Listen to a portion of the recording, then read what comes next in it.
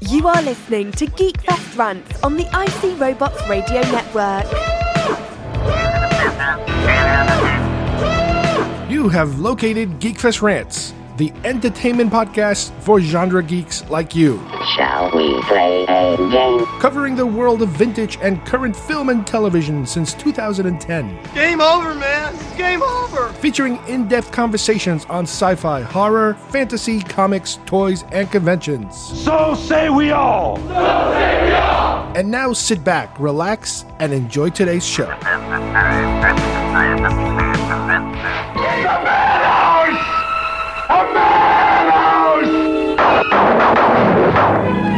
Charlton Heston discovers a world turned upside down. The world he finds out in the galaxy will challenge every idea you've ever had of civilization. A planet where the superior beings are apes. They build the cities, make the laws, the gods, and control the guns that hunt a race of lowly, terrified humans who run wild in the jungles, are caged in the prisons, and stuffed in the museums. 20th Century Fox transforms the motion picture screen into Planet of the Apes, starring Charlton Heston, Roddy McDowall, Kim Hunter, and Maurice Evans. Planet of the Apes, beyond your wildest dreams.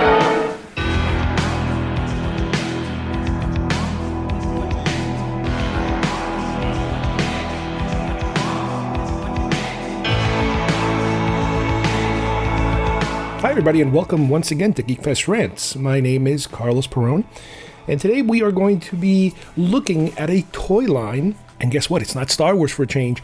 We are delving into Planet of the Apes. I have a pretty full line of Medicom Planet of the Apes action figures that came out somewhere in the early 2000s, and we are going to go figure by figure into this particular line. There are many lines and I'll discuss all of them, but this is the one that I kind of gravitated the most towards, and I am very, very happy to this day with that particular selection, even though there are some great stuff being put out nowadays. Planet of the Apes is one of the pillars of modern science fiction, and it's just one of these movies that you cannot, or at least myself, cannot resist going back to and back to time and time again. It has 5 films to pick from, and kind of like the Star Wars saga, you have your super strong ones and your not so strong ones too, but it is easily a franchise that is so simple to kind of fall back into. It's kind of like comfort food, if you will. You have television versions, you have animated versions, many film franchise clusters that they've made, not just the first one, but following in future ones. They made so many other ones, even very recently. And it's something that I hope will continue because it is such a great sci-fi classic story. So let's go right into the Planet of the Apes Medicom action figures.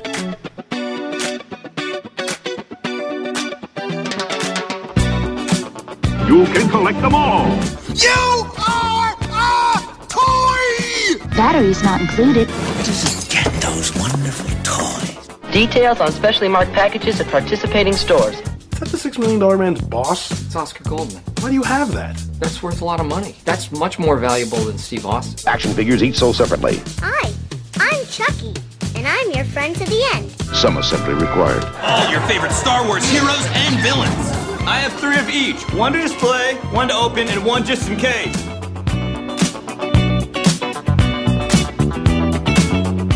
For today's collectibles segment, we are going to take a look at Planet of the Apes action figures. Now, if you are a collector of Planet of the Apes action figures, you're probably wondering which ones.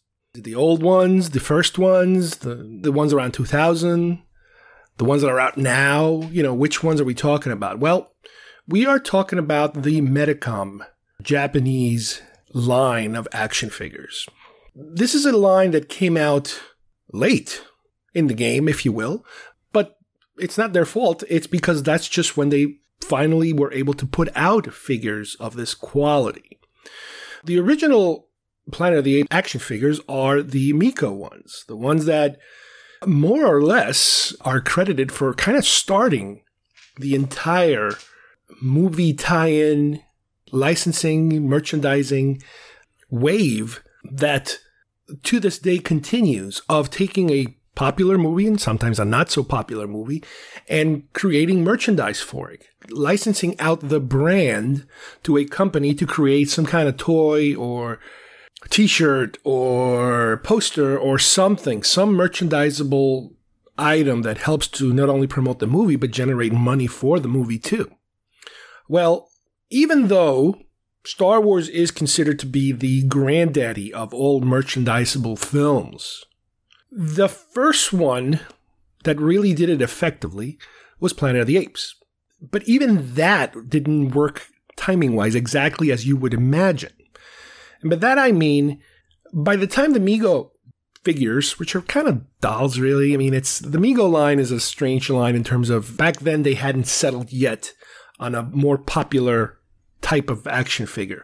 They were still kind of coming off of the doll size for, kids playing figures. You had your G.I. Joes, your large size G.I. Joes, your Action Jacksons, all those larger size ones. But then with Mego, they decided to take it down a notch. In other words, make them a little smaller. I don't know, maybe about 6 or 7 inches long, but remain with the fully articulated bodies, the sculpted heads, of course, and the cloth-covered uniform, costumes, whatever you call it, for these action figure dolls. And they put out a whole slew of Planet of the Apes related action figures and playsets. Now, this came out around 1973, I think, 74. We're talking about the early 70s here. But the movie came out in the late 60s. And, its sequels, followed and followed and followed. But for some reason, they couldn't get their act together. Now, I'm not sure if it was because of the licensing wasn't ready. They weren't ready to commit to licensing a toy.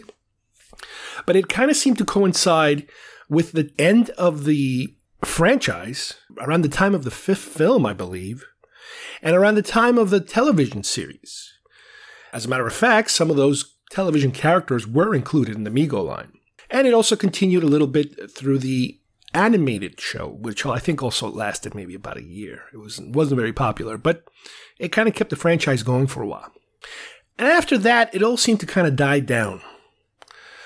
Star Wars came and overtook everything, as usual. But it's important to remember that Planet of the Apes had a pretty successful run.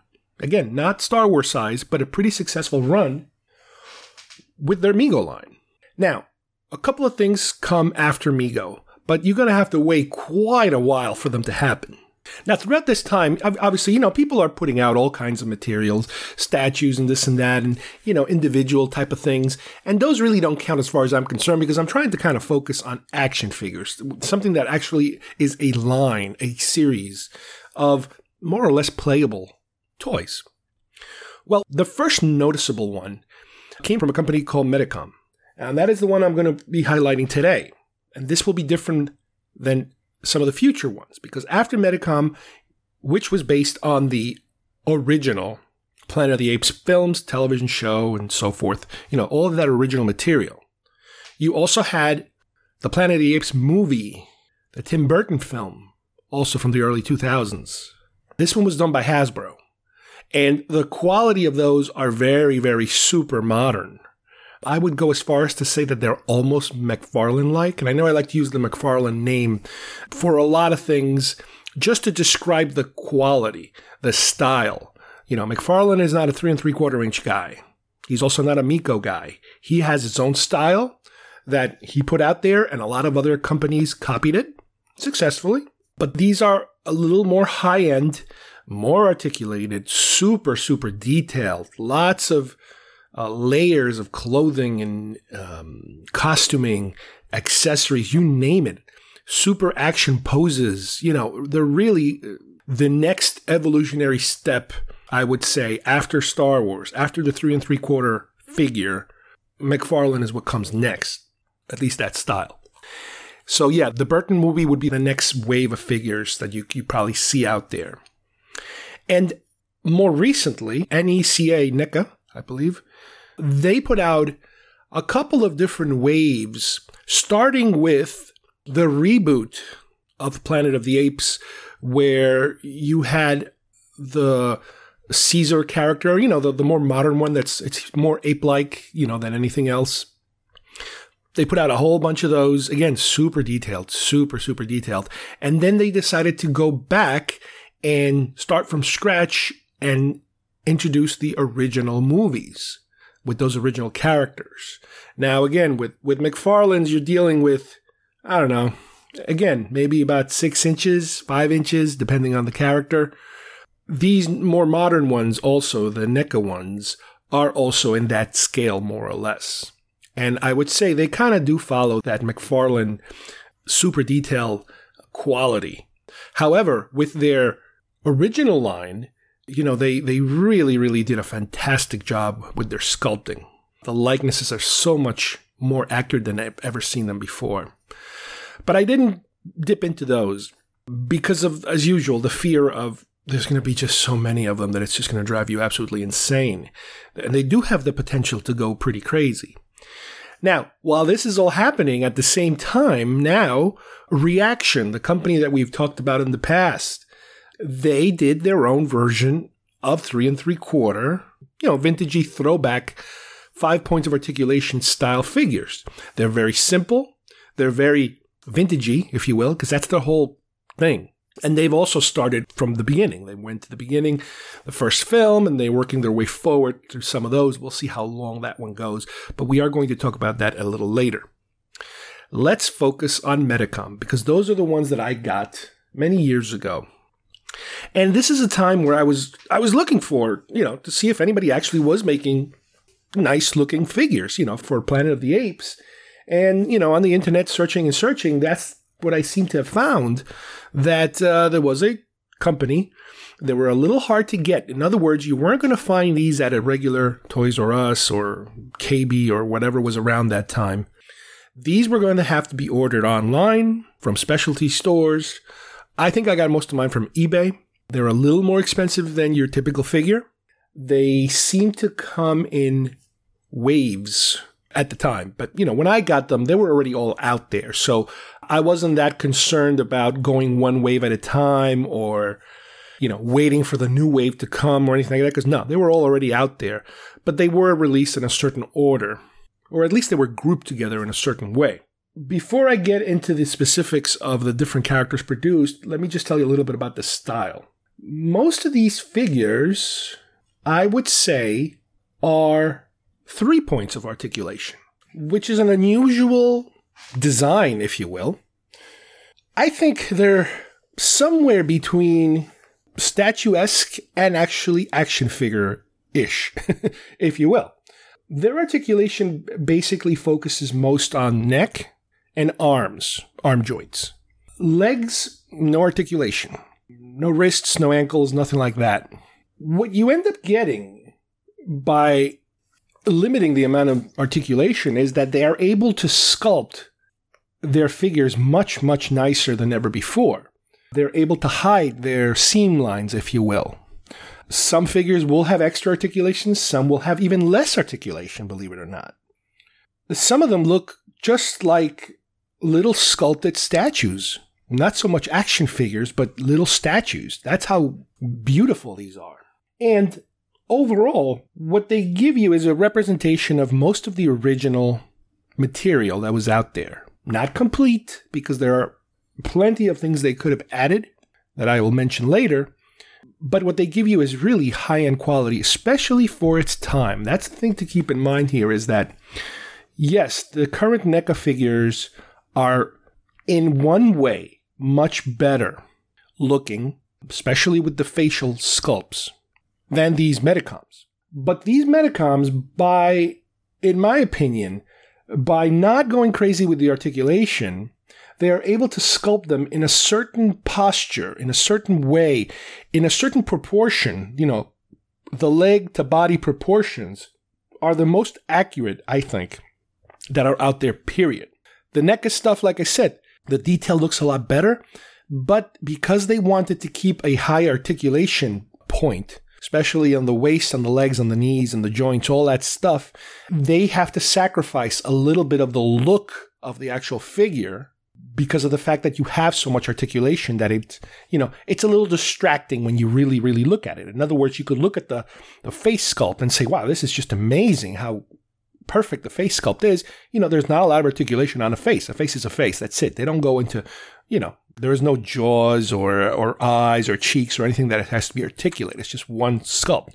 The problem is that when you start articulating other parts of the body, all of a sudden now you're adding so many more points that have to create seams.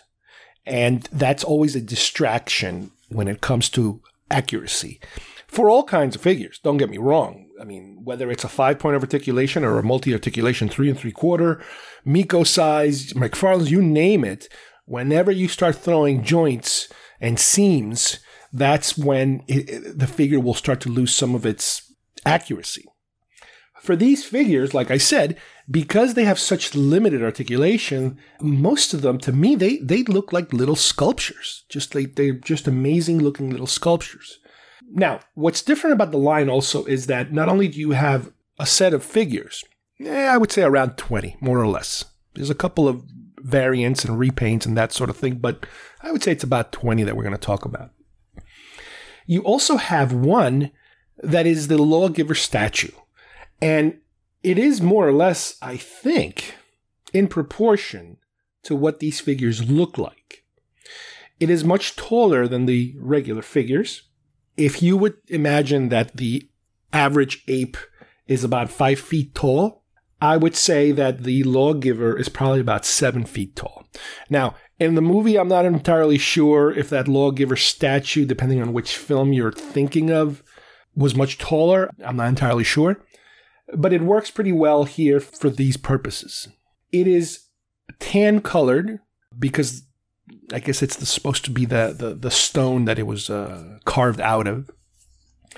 And what's interesting is that it technically comes with accessories, if you will. It has a little table where I guess the Simian scrolls have been written, and that is removable. That is, you can separate that from the statue or put it together, and there's extra scrolls on the floor that are standing up.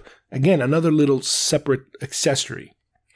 And it is just a great, great representation of the entire line as far as I'm concerned. So let's look at some of the main characters here.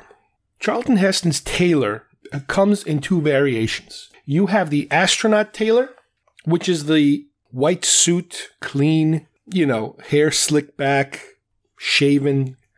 He's wearing a little astronaut backpack, I guess, like a survival gear backpack. And this particular figure, as I mentioned before, has the articulation we mentioned, the 3 points, but it also has a couple of extras. It has an actual waist articulation, which is kind of unusual because it doesn't seem to rotate all the way. It just gives him a little bit of a waist rotation, which is, again, it's really odd why they would do that. He's also very tall. This is one of the few shortcomings, I think, of this series is that the apes are all in proportion to each other, but I think that with the human, one of the 2 different humans that were produced, they made him a little too tall. Now, I know Charlton Heston is was a tall guy, but something tells me they went a little too much. I mean, he looks like he's almost over a foot taller than Cornelius, played by Roddy McDowall. Now, again, I'm not sure how tall these 2 actors were, but again, I don't think they're supposed to be that tall. Granted that a lot of the apes are walking kind of hunched a little bit. There's a little bit of a hunch, so that maybe the hunch kind of makes up a bigger difference in size. It's possible. You never know. But that's the thing about the character. Now, the likeness, I don't really think he looks too much like Charlton Heston, to tell you the truth.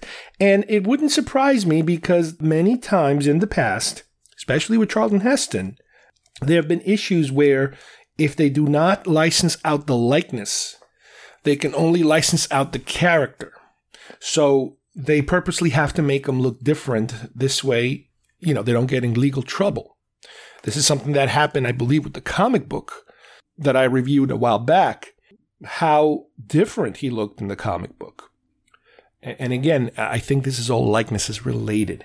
I'm not sure if they had or hadn't had, because it really doesn't look like him. I mean, to me, it doesn't. I mean, it looks to him like him a little bit, but really it doesn't.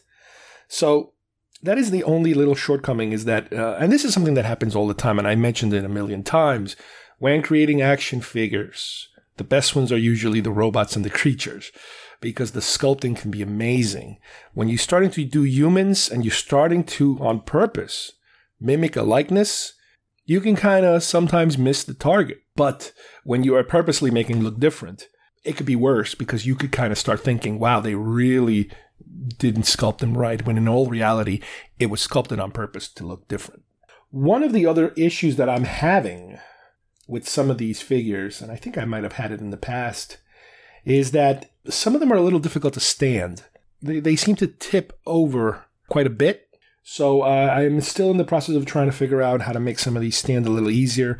I don't know if I might have to heat up the legs, boil them in hot water and kind of bend them a little bit to try to see if I can get a little more of a balance to them, because they just seem to kind of, no matter how much I bend the ankle or the foot, they seem to kind of go back to where they were and they, tip over. Now, the other version of Taylor that we have here is him in like a lion cloth. He's like the Savage. He's wearing some sort of a neck restraint and a rope, which I guess is supposed to be from the movie, again, after he's caught and captured. He's kind of slightly dirty, almost practically naked except for the lion cloth. His hair is much darker. He's got a beard and a mustache, as we see him, degrade, I guess, during the film. They were able to remain in proportion to him, to the previous one. The likeness is pretty much the same as the other one. Again, it is not exactly Charlton Heston, because I guess, like I said before, I think there was a rights issue. Now, what's interesting here is that the articulation practically disappears on this figure. You have neck articulation, but guess what? No shoulders, again, no leg, and no waist. So this is a 1 point of articulation figure. Now you might say, well, why? Why would they choose to go the other way? Well, my theory is that because he's shirtless in this sculpt, they didn't want to add extra seams and extra articulation points. He is more like a little statue, if you will. So that is my only theory as to why, they went in that direction. Would it help to have articulated arms? Yeah, of course it would help in terms of playability. But something tells me a lot of these figures are not so much, granted, this is an era now where we're getting away from the kitty playability factor and more into the collector factor. This is more for people that want to have these displayed, some of them maybe not even out of the package. And if they are out of the package, they're going to be just sitting on a shelf somewhere or something in a display format like I do. So that is probably why they did that. And the other thing you got to keep in mind also is that the less articulation, the cheaper it is to make these. So they're cheaper that way too. So they are able to save money in that manner too. But I'm glad that they didn't go crazy with limiting the articulation across the board, just for the sake of saving money.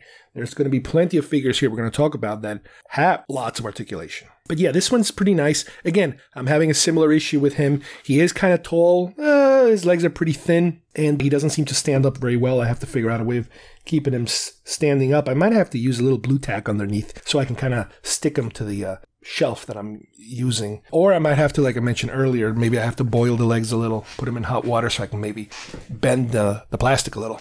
All right, up next we have Cornelius. Now, Cornelius is an interesting character. First of all, it is fantastic. The sculpt is fantastic. The posture is fantastic. As far as the articulation goes, I would consider him a 3 point of articulation character. Head and shoulders, obviously.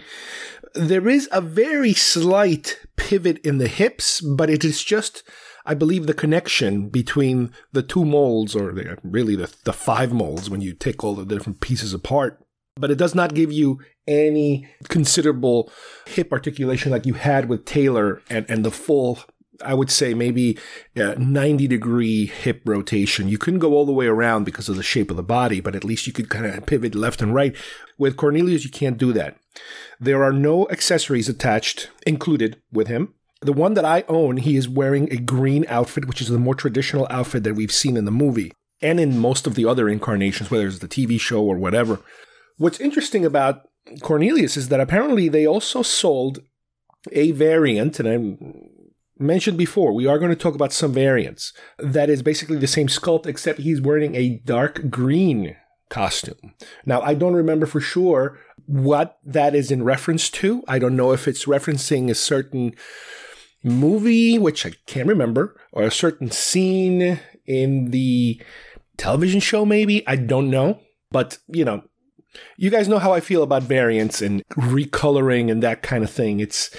To me, it always strikes me as a little bit of a cash grab, but whatever. I don't have that one. It shows up on some collectors' lists, but I definitely don't have one. But he is really good. Now, the thing that's interesting about Cornelius, and I wonder if that's something that it was done on purpose to kind of, as a little shortcut, his face, he looks kind of angry.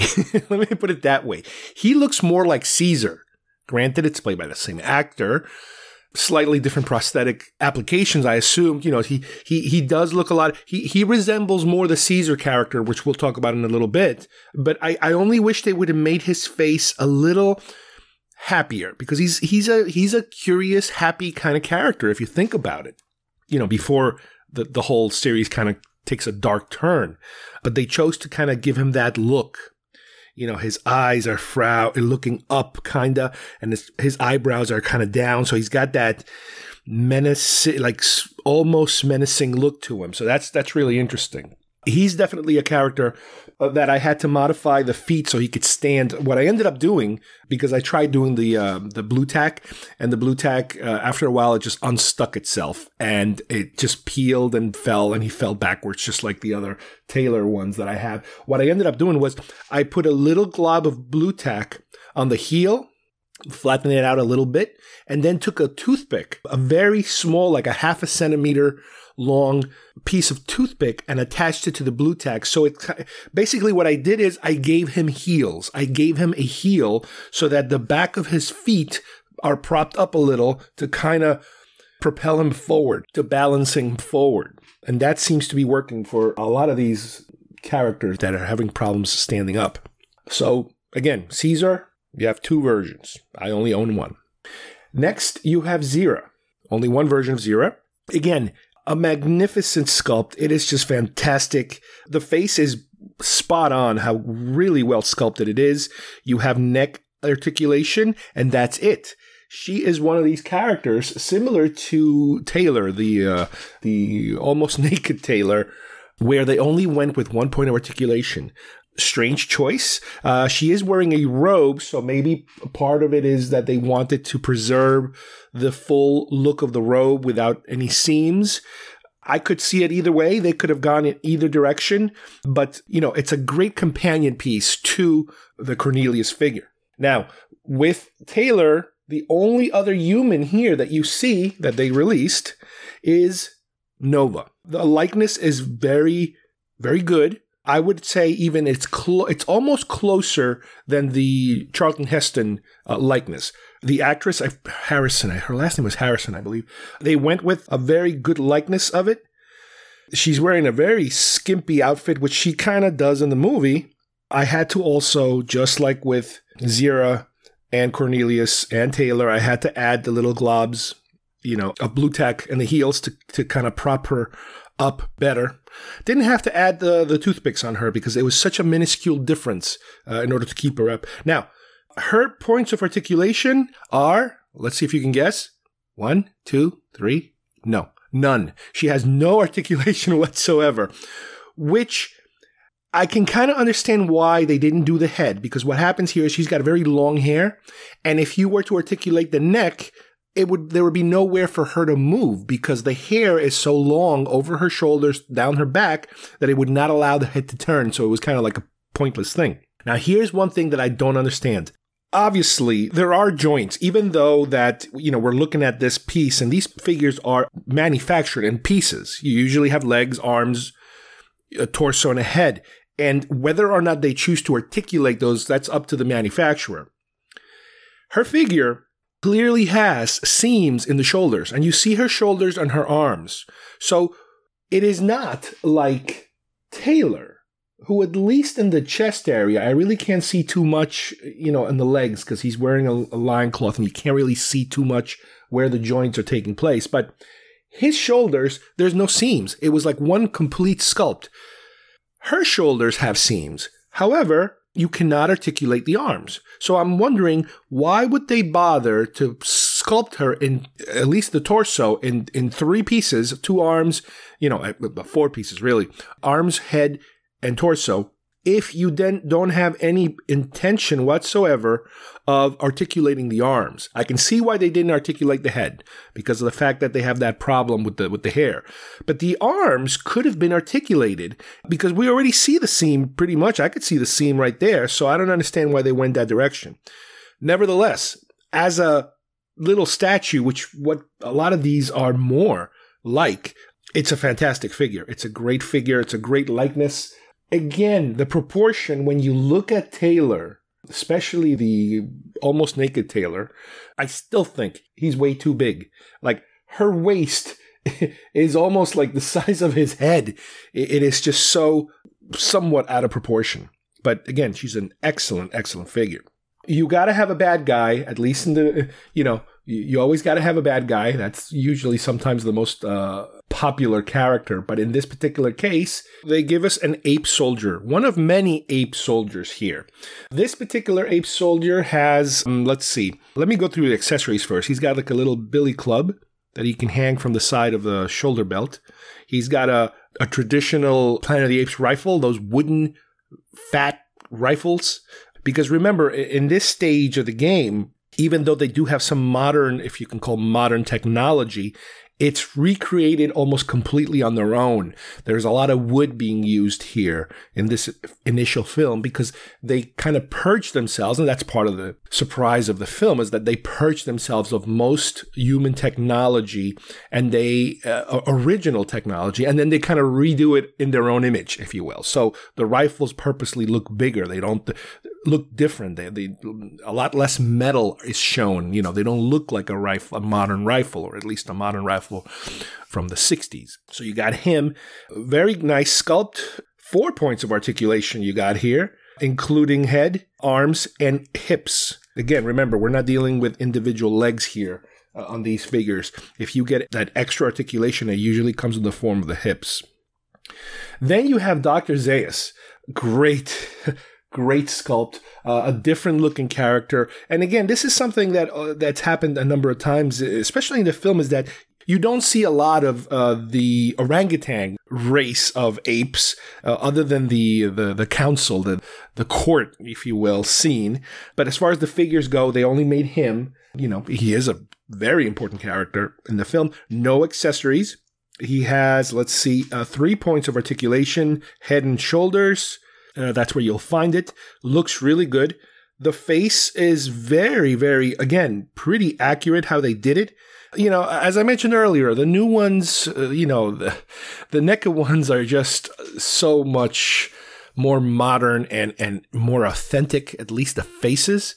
But these, when you combine them with the body and the posture, these are just fantastic. So he's another one of these that I had to put a little heel supports.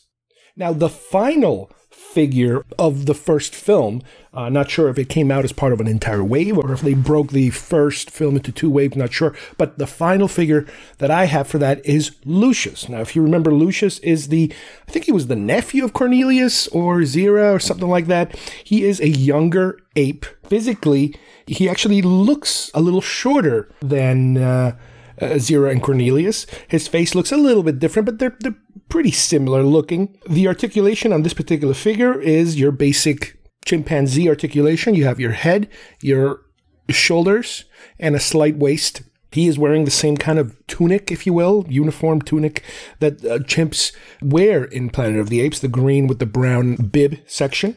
No accessories for this character. It's a pretty plain figure. Nothing fancy about him, but it's a good thing that they actually bothered to make him. It's a little surprising to me that they actually went that far and gave you an additional chimpanzee that was not super, super important. Then, as we move in the films, when we now get to beneath the Planet of the Apes, you have General Ursus. Now, he is a really cool looking character. He looks different. To me, he looks better than the soldiers, because the soldiers have this slight shine to their coat, to their hair. General Ursus is wearing that helmet that we see in the film, that huge, tall helmet. He is much taller than even the regular gorilla soldiers and most of the other apes. He's, again, not as tall as Taylor, because I keep saying Taylor, they did him a little too tall. He's wearing a different type of armor, because he's general, obviously. And what's cool is they gave him a little sidearm that you can remove from the holster, and he can actually hold it. And it's not very, very detailed. I mean, it's got a little bit of detail on it, but I believe, just like with the rifle, it is also supposed to be made almost completely out of wood with the metal hiding inside. Very nice looking, very, threatening looking character. Very good job. He is one of the best ones of the line. Now, you could kind of say, because I mentioned it earlier, that the Lawgiver, which, by the way, the Lawgiver is packaged as the greatest ape. That's the name of how they package it, the statue. This one, I believe they can kind of cluster him with Beneath, because in Beneath you have few scenes, I think, where the apes are seeing this apparition of the Lawgiver, and remember, there's like blood coming out of his eyes, and it's a hallucination that's being projected to scare them. And even, I could be wrong, but I think even in the film itself, there might be a statue somewhere that they actually see of that. But anyway, this particular one, obviously, in the film, I think it's supposed to be gigantic, and it's, again, to scare them. Here, like I mentioned earlier, it's not. It's about the size of Taylor, maybe a little taller, slightly. Again, I'm not entirely sure how many waves were involved in this. And a lot of these websites, they seem to group them in manner of movies. So, for example, these 3 come from this movie. These 4 come from that movie. That kind of thing. Next, we move on to Escape from the Planet of the Apes. And this particular cluster of figures is just 3. It is the 3 apes in their space uniforms. Now, what they did, which is interesting and a little bit disappointing, is that, first of all, you have the 3 apes in astronaut suits. Now, the sculpts. Let's talk about the sculpts. Milo and Cornelius have pretty similar sculpts. There's a few details that are a little different in the boots. The wrinkles are different. So the style of the uniform is similar, but one is slightly bigger than the other because Cornelius is a little taller than Milo. So that's good. The astronaut suit itself looks a little bit weathered, so that's kind of good too. Zira has a slightly smaller sculpted astronaut suit. It is pretty much the same, except for some reason they didn't weather hers at all. The other 2 characters, they put a little time into weathering them a little bit, which is interesting. Why would they stop and not weather hers? I don't know. The articulation is the same on all 3. You have head, arms, and waist. However, the positioning of the arms are different on a few of them. So let's take a look. Zira's arms go straight down. It's like she's standing with her arms dropped down. Cornelius has the arms bent forward, so he could be kind of holding something. Okay. And Milo, same thing. His arms are slightly forward, not as high up as Cornelius, but about halfway there.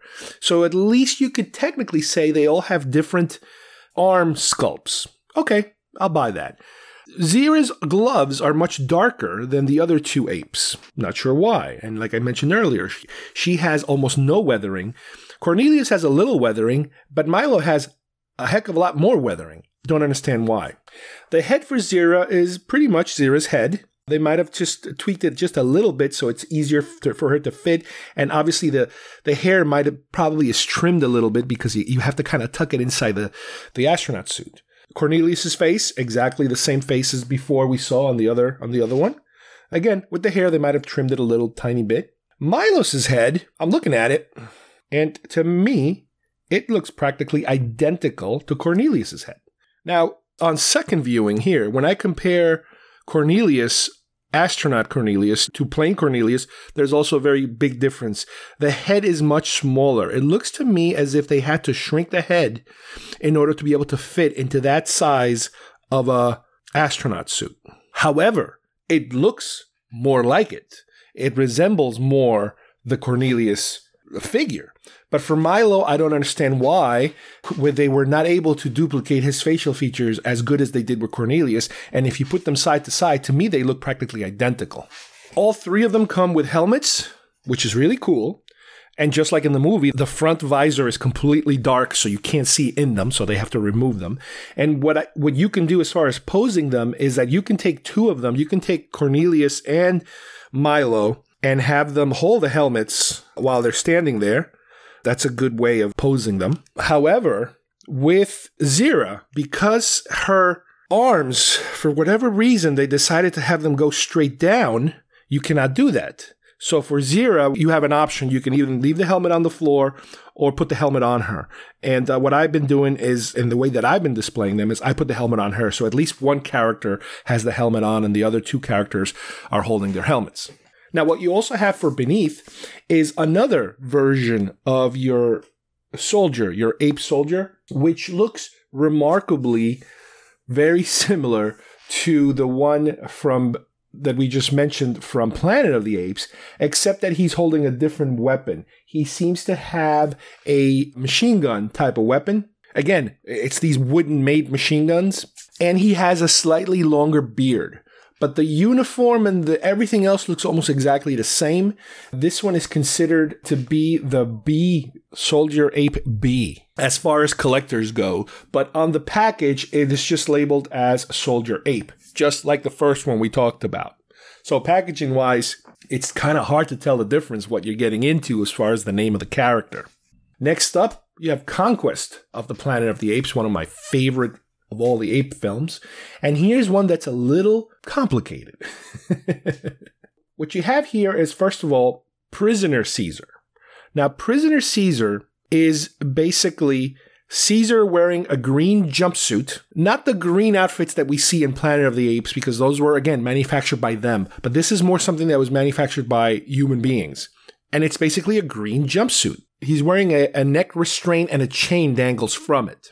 He also comes with the accessory of what looks like an M16 rifle, because later in the film, obviously they get weapons. Then they also have, as part of that particular series, a militant chimp, which looks a little bit like Caesar. And again, remember, Caesar's supposed to look like Cornelius, but his face is a little different. They at least put a little effort into making it look a little bit different. And he is holding a completely modern of the time machine gun type of weapon. What's interesting about these characters is that if you remember from the film, they're all kind of hunched over a little bit, because this is a period, I guess, in time where we're seeing the evolution from ape to standing, walking upright ape. So during the film, you do remember a lot of them are kind of hunched over and walking slightly down, which is something that, when you get time-wise to the future, they are walking a little more erect. Next up, you have Caesar once again. Some websites describe him as a militant chimp, but the packaging says Caesar. So theoretically, you have two Caesars. You have a Caesar with the chain on the neck and the M16 rifle, and now you have a Caesar that does not have the chain, but it is holding a automatic machine gun type of weapon. The head sculpt looks pretty close to Caesar, but it looks a little different, which is probably why a lot of people confuse him for a different character. So I don't know if it's a mistake that they made on the labeling of the character on the package, because you figured if you are going to create two Caesars, here's your chance to use the head twice. But for whatever reason, they used a slightly different head sculpt. To me, it looks different. So it's hard to see which way to go on this. Is the character the same but slightly different heads, or are they two different characters purposely with the different head sculpts? Hard to say. If you go with the packaging, these are two Caesars. Why would they make two Caesars? It seems kind of odd, doesn't it? He's wearing the same suit. He's almost in the same pose. The arms are slightly a little bit different. The hands are pointing in a different direction. But why would you bother, to go to all this trouble just to create two of the same, more or less? Again, when it comes to variants and that whole, why would you repaint Cornelius? Again, it goes back to that mindset. So I'm not entirely sure which way it was. I'm going with the packaging. I'm saying it's two Caesars, but I understand the argument of, no, it's not two Caesars. It's two different characters. Got it. Then the last one for Conquest of the Planet of the Apes is what on the card is labeled as Caesar Lands Ape. Now, I know exactly what this figure is. It's the gorilla version of the ape from that film. He's wearing a red jumpsuit. He has a rifle as an accessory and a police riot gear shield. He is hunched over, just like the other two Caesar versions. Now, this figure is clearly labeled on the package as Caesar Lands Ape, which is a little confusing because you could kind of read it as, this is Caesar and he's the Lands Ape, but he's obviously not Caesar, he's a gorilla. So I guess it's supposed to be Caesar Lands Ape. Caesar Lands Ape. Again, it's a very confusing statement. This should have been labeled what some people refer to as militant ape, because he's not a soldier. We're not in that time period yet. He's a gorilla. We know that most of these gorillas gravitate towards the military and end up in a soldier or general kind of mode. So I guess militant ape would be a better description. Again, I don't exactly understand Caesar Lands Ape. That's a weird one. But anyway, the figure itself is a 3-point of articulation figure, the same body that Caesar has because he has that jumpsuit, obviously painted differently. They repainted the body, so it's a red outfit. The hands are painted dark brown because that's the color for the gorilla figures. He has a gorilla head, probably a reuse, I imagine, from any of the earlier gorillas, the soldier gorillas. His accessories include a rifle, a shotgun kind of rifle, and a shield from, I guess, the police, a riot shield. He has the same posture as the Caesar figures because it is that time period where the apes have not completely become more fully erect, which is very interesting. He is one of my favorite looking ones because it's just that the color pops. That's one of the things I loved about that film, and it is slowly becoming one of my favorite of all of them, the original anyway.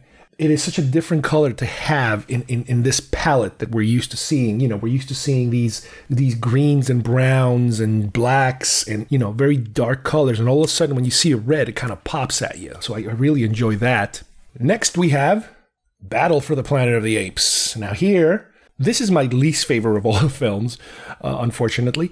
And for them, they've made two figures. The first one is a Caesar, which is a very Cornelius-y looking Caesar, obviously just like other ones. He still has that mean face that I wish they would have tweaked a little, especially for the Cornelius figure. I understand the Caesar figure being a little more angry, but even for Battle, I wish he would have been a little happier because he is a little more content, even though there's a lot of problems.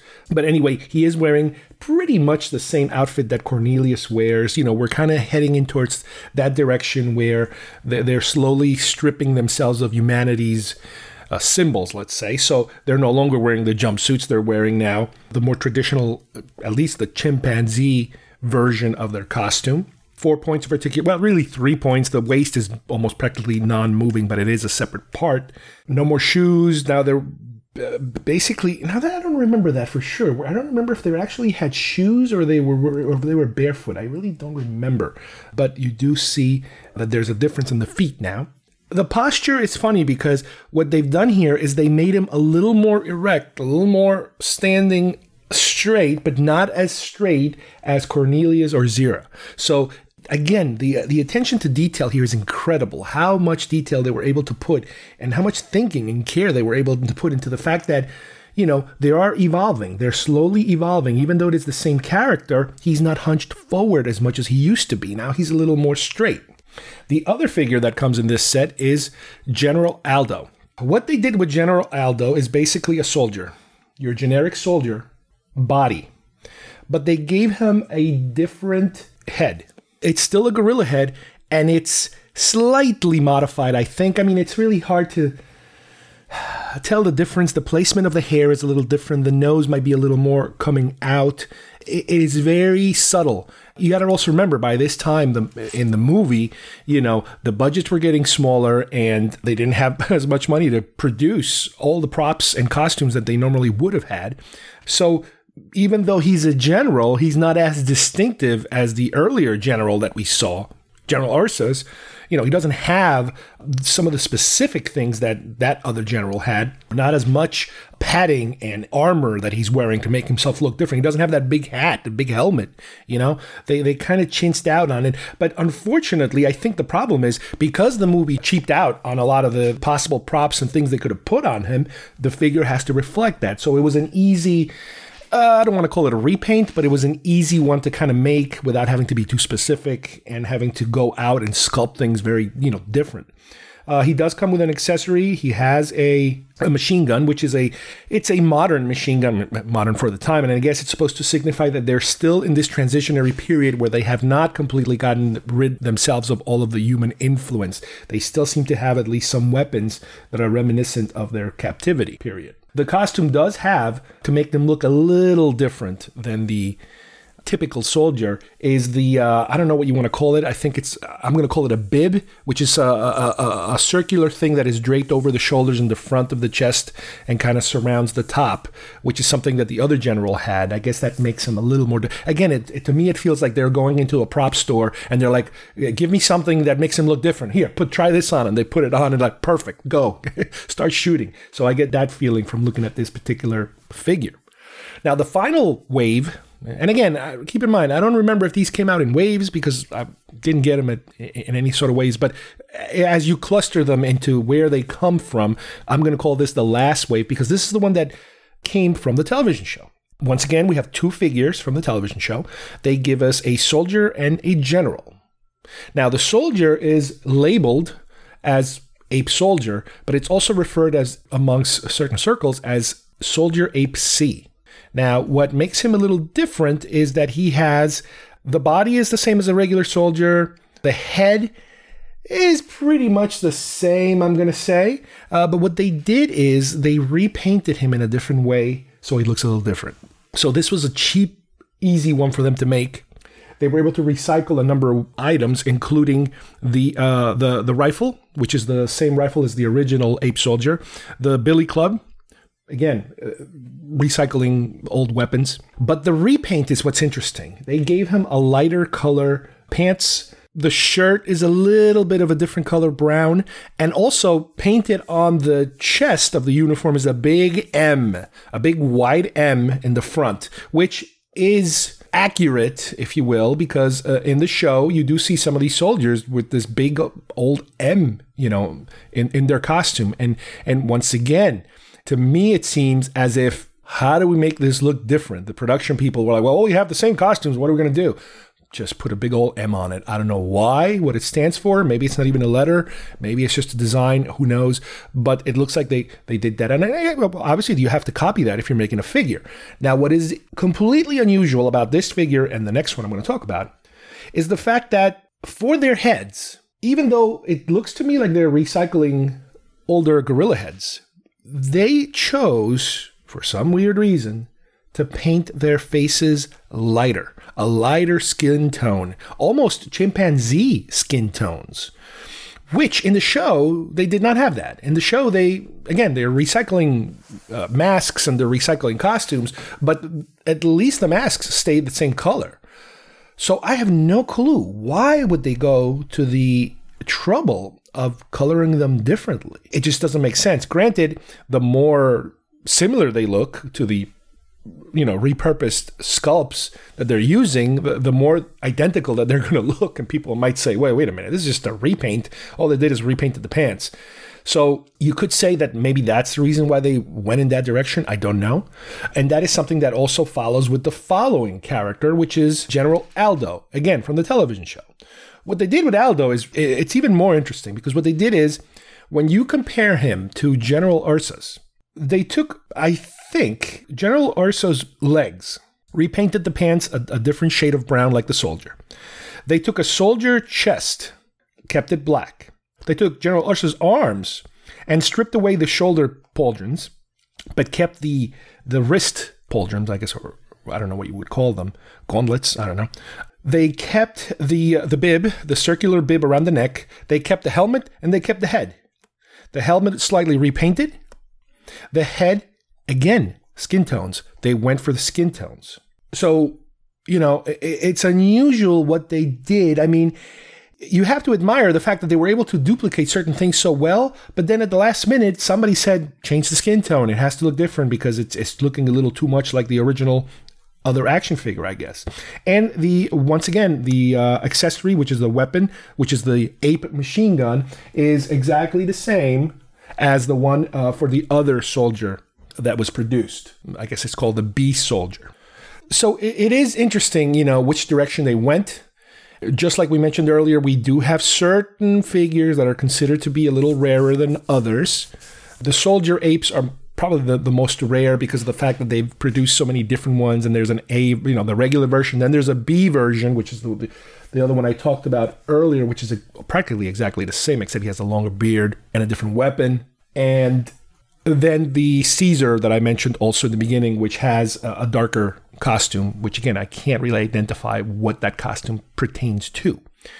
But that was the end of the line. A couple more things I want to talk about is the packaging. The packaging is very interesting and very smart in a way. If you are the type of person that doesn't want to open up the figures, there is a way of displaying some of these in a way where if you connect the packages, the cards, from the front, they create a mural in a way.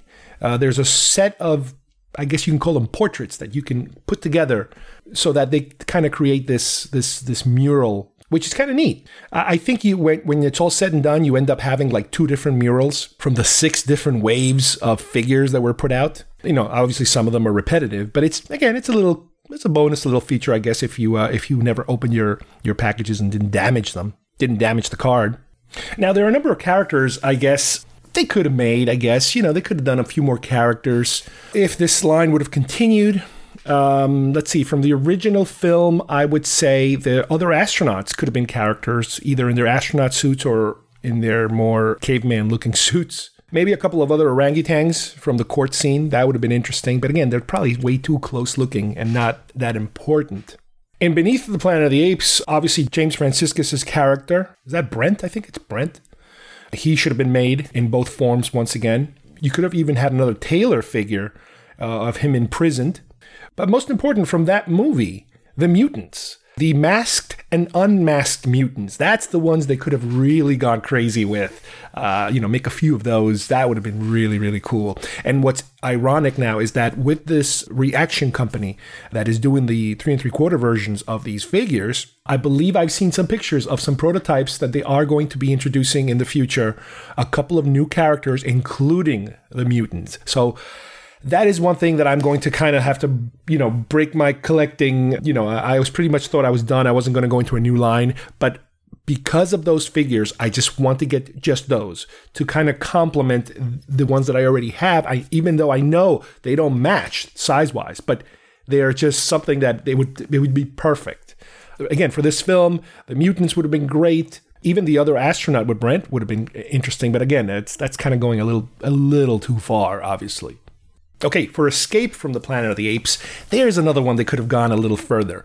Obviously, Zira and Cornelius, you have them, all of them wearing the astronaut outfits, and we can theoretically say that the costumes from the original film are the same ones, which they kind of are. Same thing with Milo. Milo, even though Milo dies at the zoo, he never makes it that far. However, Ricardo Montalban's character, Armando, he would have been perfect for this one. He could have had, a regular suit like he does in the film. Cornelius and Zira, they could have put him in human clothes. There's a number of shots, scenes where they're wearing human clothes when they're being brought out there to walk around. So that could have been another interesting costume change. I mean, again, I know it would have to be a new sculpt, but you know what? It's part of the movie. Also here, I think what they could have done is brought in the character of, the scientists, the man and the woman that are helping them, even though it's kind of a little out there. And also the bad guy scientist, the guy that's figuring out this time loop that eventually ends up killing them. He could have been brought in as a bad guy character. Again, it's a guy in a suit, nothing special about him, nothing too exciting. But yeah, I mean, I get it why they didn't go that deep in the line. Plus, they also could have included a little baby chimp, because that would have been Caesar. Or at the time, it was baby Milo. So that could have been a little bonus one too. For Conquest of the Planet of the Apes, like I said, it's probably my favorite one, I think, at this point. Armando returns, different costume, different look, so they could have made him again. The president's advisor, is it Austin Stoker, I think is the actor's name? They could have had him. He's a very important character here. They could have made other chimps. There was a female chimp, love interest, if you will, for Caesar. They could have made her. So there was room for more. There's also I don't know if it's the CIA or the interrogator, the guy that then flips over to the next film. They could have made him too, the guy that's one of the guys that's interrogating Armando that when Armando dies. So they could have done him. That would have been an interesting one. And for Battle for the Planet of the Apes, again, as you guys know, not my favorite one, my least favorite one. Some of these characters carried over. So you do have, like I said before, Austin Stoker's character, the beginnings of the of the mutants, the pre-mutant mutants, including that interrogator from the previous film. You know, they could have thrown him in the mix too. That's a possibility. But I understand how, as the films became less popular, at least with this toy line, they kind of shot for the top. They went for the top kind of characters because they didn't want to, you know, they never know how long these things could last. So I see why they went with what they went. But it's nice to theorize about, you know, what the future of this line could have been. You know, like I said, they could easily have made at least 2 or 3 more characters per film. Easily. But unfortunately, this is where the line ended. And as I mentioned in the beginning of the show, you know, this line faded and other lines came. Tim Burton's film, later on, the NECA stuff, you know, which is fantastic. And now we have reaction at the same time, too. So, again, when you are looking to starting a Planet of the Apes action figure line to collect, it is completely up to you. If you are a completist, you know, if you're really like, you know, deep into Planet of the Apes, you're probably going to want it all. You probably want your Mikos all the way to what's happening now. But if you have to pick and choose, I would still, I think, recommend this, not just because I have it, but because the Mikos are too expensive. The originals are way too expensive to find them in good shape. You know, they're the originals. They're very expensive. These are the next ones that came. They were not that crazy expensive. If you're looking for just cheap, I would suggest go for the Tim Burton ones because those nobody seems to want. Even though some of them are fantastic. Some of them are just beautiful looking, how detailed they are. But the movie was more or less a flop, I guess. I mean, it wasn't a hit. So the figures just kind of languished out there on the pegs. After that, if you want a very modern representation and you don't mind spending modern prices, I say go for the NECA. The NECA ones are gorgeous. They do have an advantage over these that over the Medicoms, you know, the ones that I talked about today. Like I said, the head sculpts are much better. They're larger. They're definitely more points of articulation, very posable. However, they are not as accurate looking body-wise, I would say, as the Medicoms, because the Medicoms, by not having that articulation, they can then sculpt them exactly in the pose that they want them posed as. So there is an advantage, I would say. And if you want that retro look, then go for the reactions. You know, these are figures that were never intended, I believe, to be made in that size, but it is part of that reaction look of trying to vintage size, if you will, if that's a word. It's probably not. You know, if you want to put out a product in a vintage looking style, that's perfect for that. They're not going to be as detailed because that's part of that style. They're going to be smaller, but the advantage is that it looks like now they're digging a little deeper into the characters that were never made, you know, at least in this particular line that I own. So you do have plenty of choices out there. And as usual, and everything falls down to how much money you want to spend, how hard is it to find, and then it becomes also room. How much room do you have? Because, you know, it's really difficult to display these. These are part of my revolving display area that I have here in my office, which is an area that I have that every now and then I'll just put out a whole new wave of something, and they'll stay for like a month or two so I can enjoy them, you know, reacquaint myself with them and be able to do a show like this. All right, I hope you guys enjoyed today's show. We went pretty deep into the Medicom line of Planet of the Apes action figures. As I've talked about this, there are so many different companies involved in the Planet of the Apes action figure lines, you know, from the original Miko ones to, you know, Hasbro got their hands in them, Medicom got their hands in them, now Reaction and NECA have their hands in them too. Everybody producing some really good material. These are the ones that I have more or less a full collection of, but even the more modern stuff, as I mentioned, it is some really, really gorgeous looking stuff coming out, and I cannot wait to get my hands on even the reaction version of the mutants. I really wish they would make a few more of these, but obviously this line is over and done. And this particular scale is also pretty much over and done because the reactions are much smaller and the NECAs are much bigger. The NECAs are more like the Migos, I think. They're kind of closer to that size. But this is one that, to this day, even with the beautiful NECA ones that are out, I still think they're a better interpretation, a better capture of the essence and the image of these characters from such a huge, huge classic sci-fi franchise. So, on behalf of everybody here, thank you for listening, and we will see you here soon at Geek Fest Rants. Bye-bye, everybody.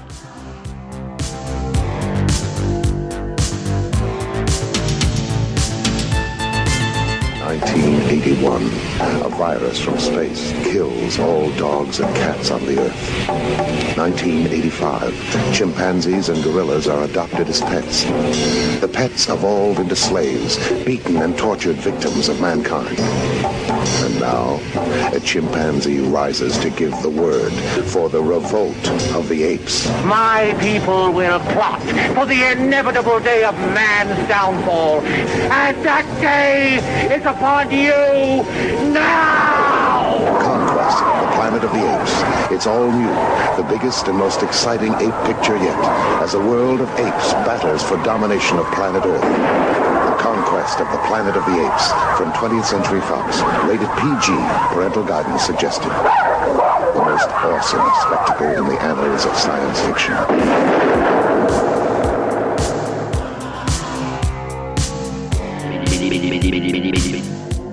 If you would like to subscribe to our show, send us messages, or see video links to some of the topics we talked about today, please visit our homepage at geekfestrants.com or our YouTube channel, Facebook page, or iTunes at Geekfest Rants. I don't know what we're yelling about! Geekfest Rants is produced by Carlos Perón, copyright 2018.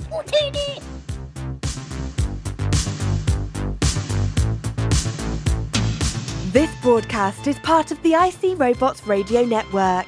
Visit icrobots.com for this and many other nerd/nostalgia related podcasts. You won't be sorry for long.